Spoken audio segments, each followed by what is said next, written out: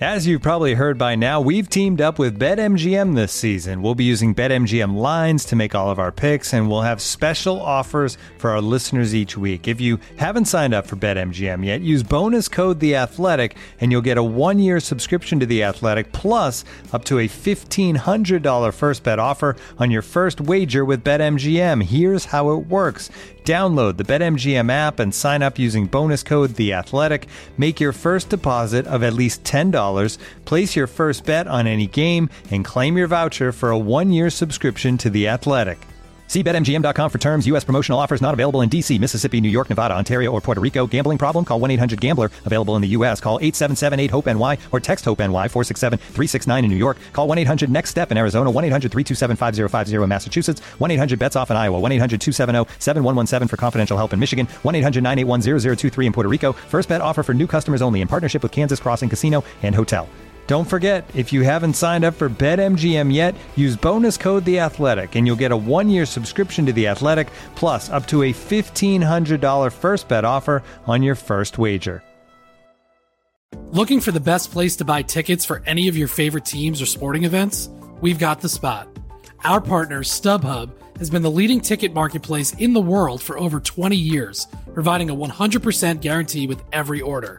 From a worldwide selection of live events, the widest choice of tickets and industry-leading partnerships, StubHub has what you need to purchase with confidence. StubHub, an official partner of The Athletic.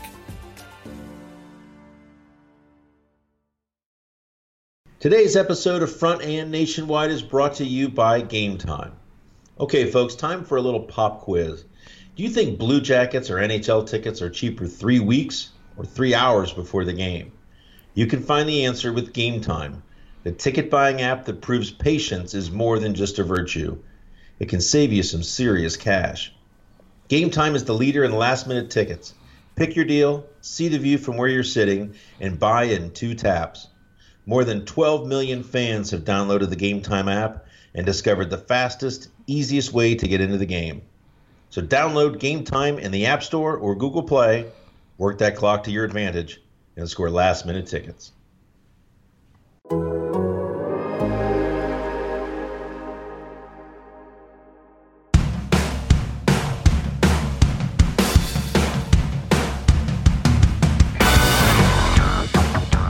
Hello and welcome to Front and Nationwide. This is the Athletics dedicated Blue Jackets podcast. Aaron Portzline with you on a kind of a foggy Tuesday morning. Allison Lucan is here. Good morning. The Blue Jackets are off today. Everyone breathe a sigh of relief.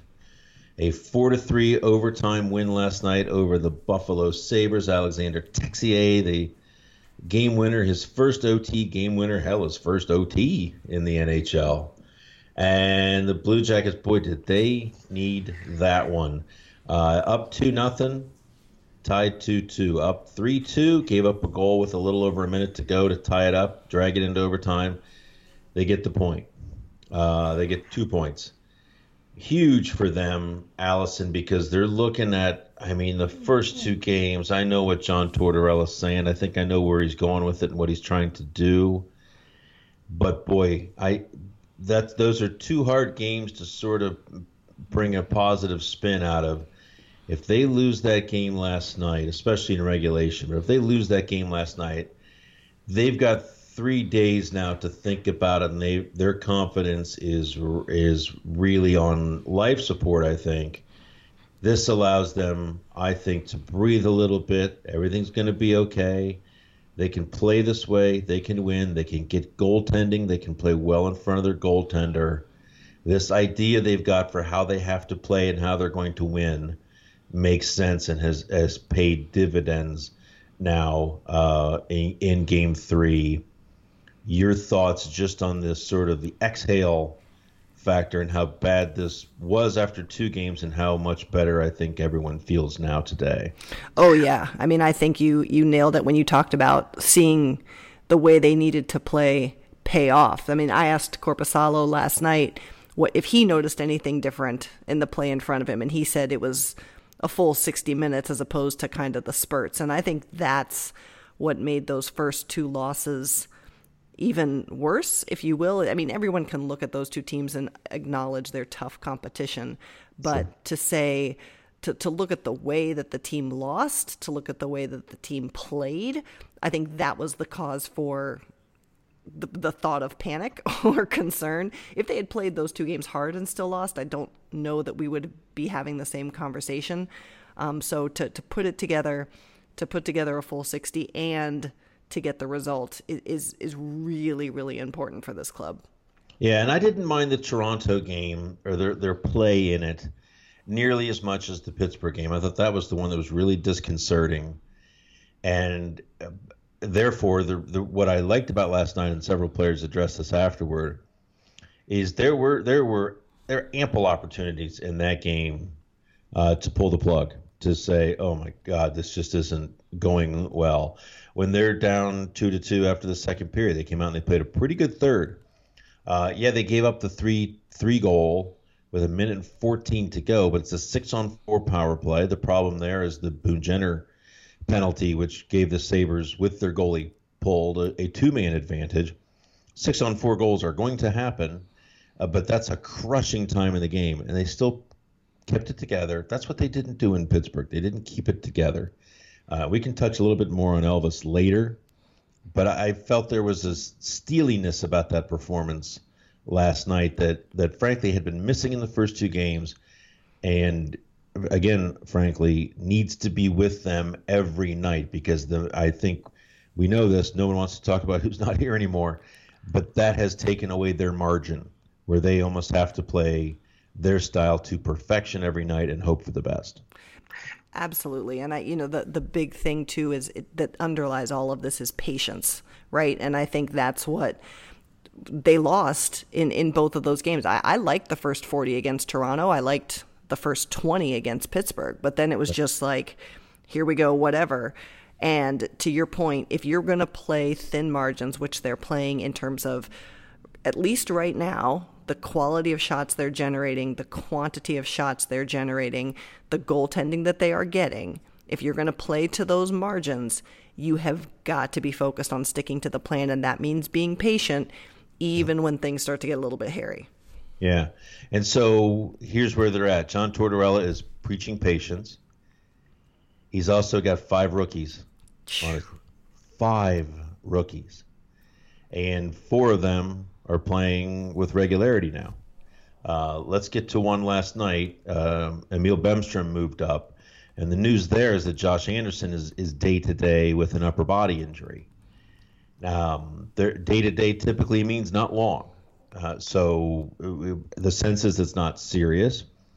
But I liked Bemstrom moving up with Foligno and Jenner last night. Brought a little skill and maybe some firepower to the line. Although Anderson's such a special player. How much are they going to miss him, Allison, if he's out for even a short amount of time? I feel like he's such a big part of this team's identity. Yeah, I mean, yesterday morning he said day to day, and then it was in his post game comment said, I don't know how long he's going to be out, and we didn't push on that last night. That wasn't really the time, but I mean, when I was thinking about this yesterday, I mean, Anderson is so important in so many areas of their game. He's a huge part of their penalty kill. He is a huge part of the physicality that they play with, his speed, his ability to create the rush, to join the rush. This is a guy that they need to be in the lineup. And honestly, if it's something that needs to be healed or requires a little time now, I'd rather see them do that now, because it's so early in the season that you need him down the stretch. This isn't... I don't think that this is a player that we want to see deal with something like Zach Werenski had to a couple of years ago. And I think everyone learned from that as well. But yeah, you've got to get Anderson healthy and back in. Yeah, no one has said this, but the concern, of course, was with Anderson's shoulder, which he, injured during the playoff series against Boston. Yeah. Right. And acknowledged in training camp, it hasn't really felt very good all summer, and still doesn't feel 100%. That's a concern. And no one has said it's the shoulder. You worry about that shoulder though, if it had the entire summer to heal, and didn't quite. Right. Obviously, Josh Anderson, of all guys, needs his shoulders. He plays with shoulders. He's a shoulder kind of player. So that's a big task for someone to fill in for him if it's any time at all that he's out of the lineup. But what did you think of Bemstrom last night? I liked him up there. I thought he kind of sort of got the Jets going last night more than he did in the first two games. Tortorella said he was looking for opportunities to spot him in offensive type situations more than just the power play, which is his forte, though we haven't seen that quite yet. Got his first NHL point last night. What did you think of his game all around, Allison, Emil Bemstrom? Yeah, I liked it. And I think that what going up in the lineup did was it gave this, you talked about the rookies, and when you sit back and think about that, you can have these guys who can contribute, are ready to be in the NHL, but they're still learning how to play at this speed. They're still learning how to trust the decision making that they have going on in their brains. And so I think for Bemstrom to see, I mean, we're still hearing even from Texier and Bemstrom, well, at least I'm still here. So to have this vote of confidence to say, here's who you're going to play with. That the organization thinks highly of the two players that you're playing with. Take the opportunity. I think that can be a little extra push, right, for the player to feel more free to play. I liked what he did. He was, up towards the top half of players in terms of game score and what they were doing on the ice. He was getting in there, assisting on the goal with his face, as Nick Foligno said. Well done. Whatever it takes, right? But no, I liked it, and I liked the fact that necessity led to opportunity, and Bemstrom handled it quite well versus challenging his head coach to have to make a different decision halfway through the game. Yeah, I thought Foligno was terrific last night. Fantastic. Yeah, I mean, so many times we measure a captain's presence with the words that they use, or the big Hollywood type pep speech in the dressing room. For me, it's a performance like last night where he draws the penalty after that long, massive shift, draws the penalty that led to his own power play goal, the 3-2 lead, huge, and then strips Jack Eichel of the puck and feeds Texier for the game winner in overtime. I think Foligno was really good for Bemstrom at even strength. I think he was really good for Texier in the overtime there. Just the sort of the calm, predictable veteran who's been there a million times before. Let's talk Texier a little bit here, because I think it's weird. He came in at the end of last year, and so it almost takes a little bit of the zing factor out of him being so new this year. Still a really young player, still obviously a rookie. John Tortorella last night said he was their best forward. Yeah. Boy, does that say something about him and maybe some others, but I feel like this kid is what is really going to make his presence felt in the NHL this year. Yeah, I mean, it's funny. First and foremost, when we were speaking to him after the game in the locker room, I just kind of kept looking at him and saying, "You're really composed." I mean, it's really impressive how he carries himself, how he is approaching building his career. And I also liked one of the questions I posed to Torts after the game was how they were feeding play, how they were creating opportunity, were they trying to use behind the net more? And I was asking in a general term, and his first reaction was to talk about Texier. It is very clear that Torts is high on him. He talked about Texier's ability to transition the puck low to high to create dangerous opportunities. And when you really think about what this team has to do now to decide what that identity is in 3-on-3, such an important part of the game and something that this team has hung its hat on, for Texier to be on the list, as Tort said, is huge. And I think to see the composure that this kid is playing with, you kind of hinted at this, you have to remind yourself that this kid is a rookie, because that is not what he is conveying with his play on the ice. Yeah. Wouldn't you love to have been a fly on the wall last spring, early March or so, when Jarmo Kekalainen says, so John, we've got a young rookie from France who's going to be joining. Right. Sorry. You what?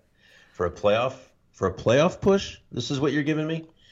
But this kid, there is a steely resolve about this kid, and he doesn't have a lot of friends on the other team Right. by the end of the night, which is really interesting. And perhaps that's an unfortunate stereotype we need to get over. Maybe I just am the one who needs to get over it. But you don't think of a French player as being a tough guy and an antagonist, but he's not certainly an agitator, but he is in there mixing it up and does not back down from anything. So that's a really good sign for them. We should probably talk about Gavrikov too, who made his season debut in Pittsburgh. Not a lot of guys put forth a line on their resume in that game that would suggest they deserve to stay in the lineup the next night, but he did, and I thought he has played pretty well. I like this kid's game. I feel like if you're talking Kukan, Harrington, or Gavrikov, I feel like Gavrikov's the guy that has the best parts of either of those other two games and the most upside. And I'm wondering if you'll disagree with me, Alex. Yeah, it's I'm going to a little bit. As you know, I have a fun little exercise where I talk about what I think the pairs could be, and I have like 3 options depending on the day. But I was teasing yesterday. I said I'm good with this setup for the 6D because I think particularly when you look at the way the top 4 are being set up and what you want on the other side of Nudavara, because Nudavara should be in the game, Gavrikov is really a good option. I have been surprised pleasantly with his offensive play. I've seen him jump into the play perhaps more than I even expected from him. Where I think he can still grow and where I'd prefer a Kukan, at least right now, is on his transition play. I'm not necessarily seeing the ability to pass as effectively maybe, and we haven't seen a ton of shooting from him yet, but I think that will come. But so Kukan holds a little bit of an offensive upside for me, but again, given the pairings, I get this, and I think that it's a really nice statement on another rookie in terms of what they're showing us, that after we saw the coaches kind of go through the merry-go-round of who works where, that Gavrikov's the one getting the second game first of the 3 that are kind of competing for that spot. Yeah, but he can let one go too. His shot. Yeah. Yeah, I mean, maybe I still think there's a lot of confidence for him to gather here. Yes. It's also new to him. Yes. Right. I like what I've seen early on. Again, John Tortorella is putting 5 rookies into the lineup. That is, and preaching patience. So I think that the one, this is, certainly sitting up in the press box, you're not a fan. That doesn't mean some things are easy to watch and some things aren't hard to watch. Boy, was it hard to watch Elvis Merzlikins take that on Saturday. And, oh, my. Gave up 7 goals in his NHL debut. I mean, everybody wants that to be a memorable night. They want to keep the puck. They want to celebrate with the Kepi in the dressing room. They want to call home. And, I mean, if you've ever done anything, played an instrument, sung, been an actor, given a speech, anything where there's that moment of, oh boy, this is it, and to have it unravel like that is just unbelievable. Watch parties going on in Latvia, so much pride. Yeah. I can't imagine what that young man is feeling, but God, did he handle it well afterward? I wonder where this goes. Allison, thoughts on picking up the pieces? What can the Blue Jackets do? What does Elvis need to do after a game like that, which just had to be torturous to endure? Yeah, I mean, to your first point of how he handled it in the moment, I mean, we asked to speak to him after the game, and I honestly didn't know if he would come out, right? I could see him not, and he did, and he spoke to the press, and he handled himself really well, and there was a quote that you included and some others have put out there as well. At the end of his comments, he said, I've learned, and the next time I come back to Pittsburgh, I'm going to win this game. But it wasn't billboard material. It wasn't cocky. It was in that moment that I think we saw maybe part of why the coaching staff chose to leave him in. We've talked about this, his intense competitiveness. And I go back and forth, but I do continue to feel like, as painful as it was the right thing to leave him in there, because to say you're coming out is perhaps we've lost belief in you. And to say just finish it out and take what you can is huge for a guy like him, in the little that I think I know him from what he said with us. And, some of the guys yesterday even said, think about, to your point in example, you have this big moment and it goes terribly awry. Just to come back and get back at it the next day in and of itself is a thing. And we had guys talking about how he came back to practice. He was focused. He was clearly intent on getting better. How he's responded, I think, is all the right things. Now, what we still don't know is how he's going to respond on the ice and how long still it's going to take for him to transition to the North American game. We don't know that. But I think that for him to handle it the way he has speaks to his character. I don't know a lot of people that could come back from that in the context that each of us live our professional lives. Yeah, that was hard to watch. And my question is, if you're John Tortorella, when do you come back with him? Right. I mean, your first concern, I think, is with the team. Overall, it's getting wins because you've started off behind the 8 ball here. They've got a back-to-back coming up this weekend, Anaheim at home on Friday, at Carolina on Saturday. And let's say this too. One of the reasons or the explanations for Joonas Korpisalo's save percentage the last couple of years is that he has not been able to get consistent play. I certainly don't think that he, at his age and as he's been protected the last 4 years, he's got 90 games in 4 years in the NHL, that he can't play a back-to-back. Right. I mean, I don't think that's overly taxing to him in any way. I'll be very interested to see what they do this weekend. I can't imagine Elvis plays Friday, but I wouldn't want to put the number 2 goalie out there against Carolina, a division game on Saturday. I don't think it's too early to think in those terms either. So I'm not sure when Elvis gets back in, but my God, that's going to be a heavy game. And I'll say this, like, it reminded me, I'm not saying his performance reminded me of this goaltender, but there were a lot of games towards the end of Steve Mason's run in Columbus where it reached a point where you could tell the team on the ice did not have confidence that a save was going to be made. Right. And when that happens, you would think that a team would become more defensively stout. I think what happens is you're so worried about allowing any decent scoring chance that everything unravels and you stop just playing and everything comes unglued. There were probably, I think if you're being honest, of those 7 goals that he allowed, I think probably four of them need to be stopped. Yeah. Is that fair? I think so, yes. Yeah.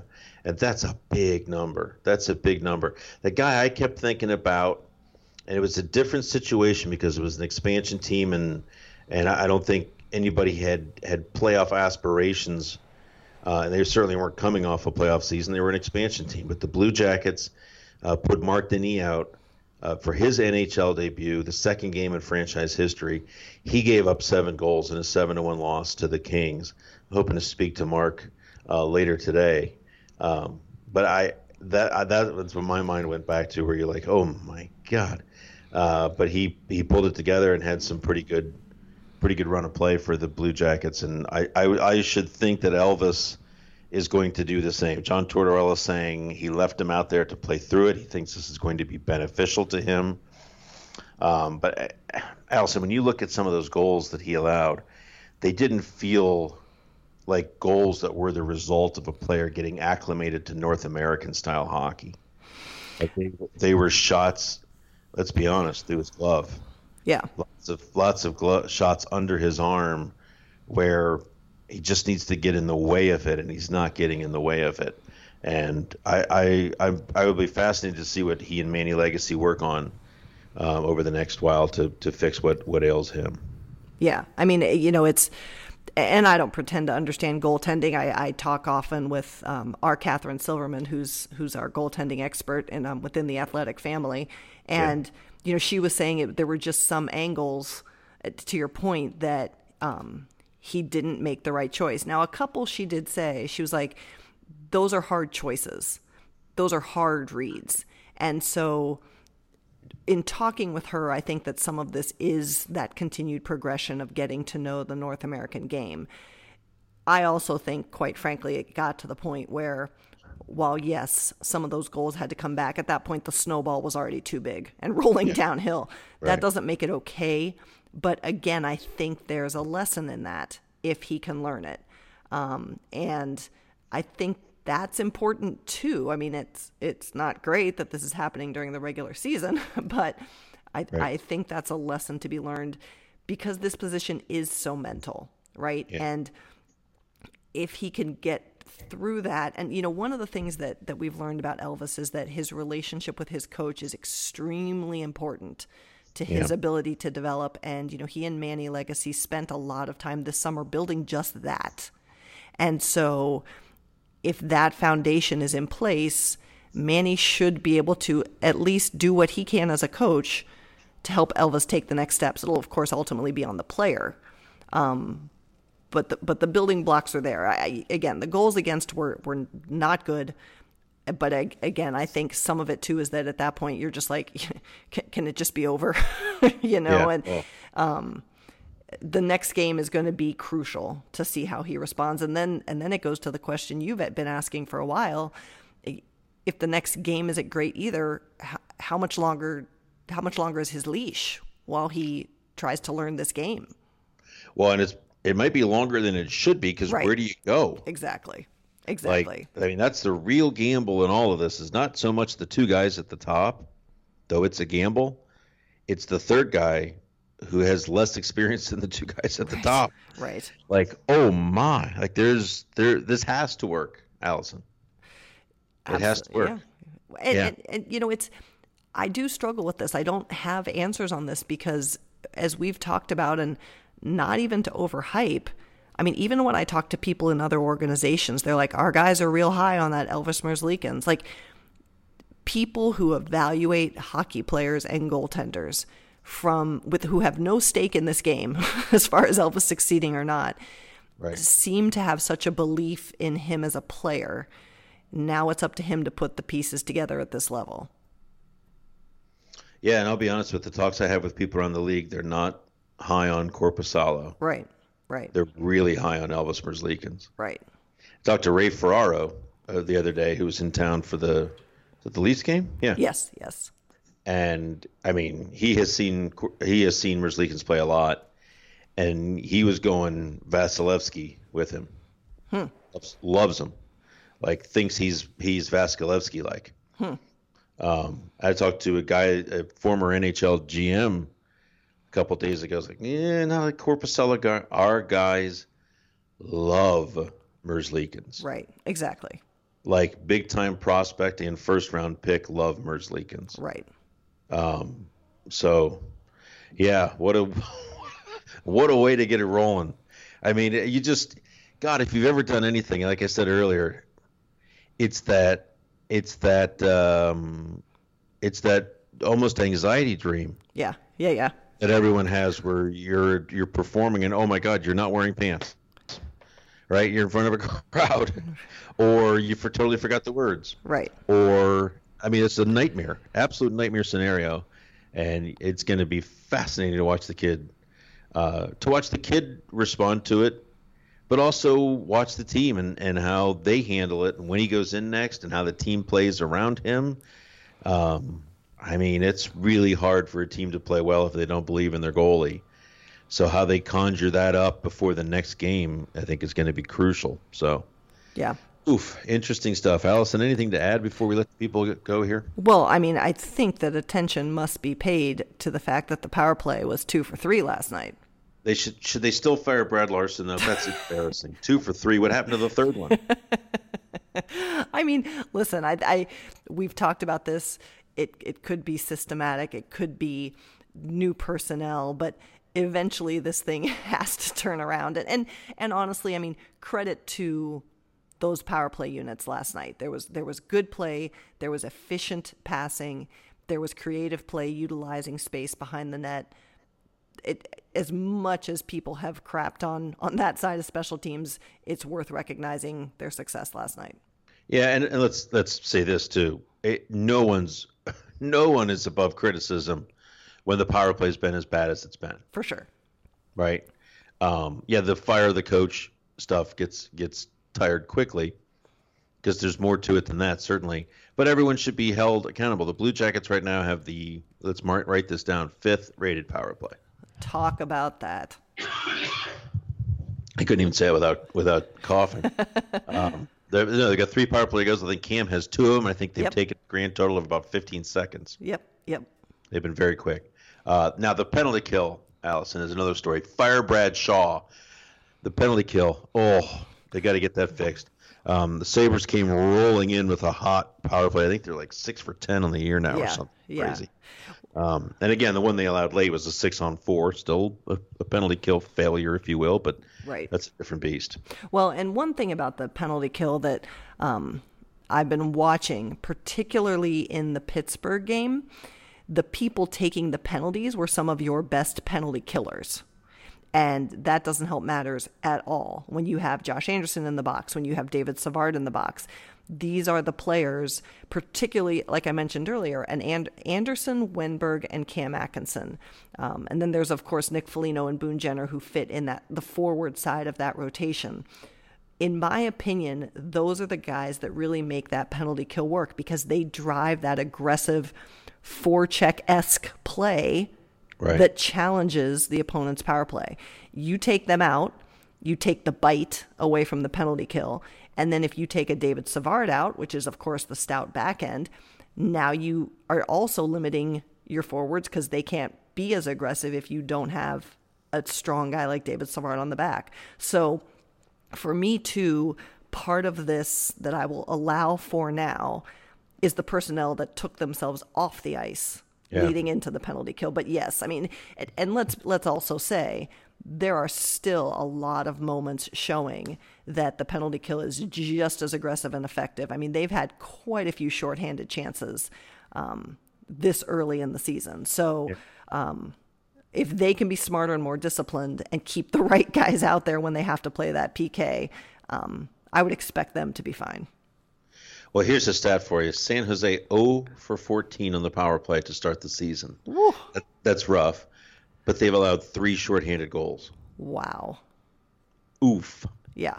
I mean, wow. Not the start they're looking for. Blue Jackets, a big win on Monday. Everybody breathe. The Blue Jackets are off today. Back to work on Wednesday. We'll be back with you on Friday for the next Front and Nationwide. And thanks for being with us. Enjoy your next few days. Fall has arrived. Hockey season is finally here. We'll talk to you on Friday.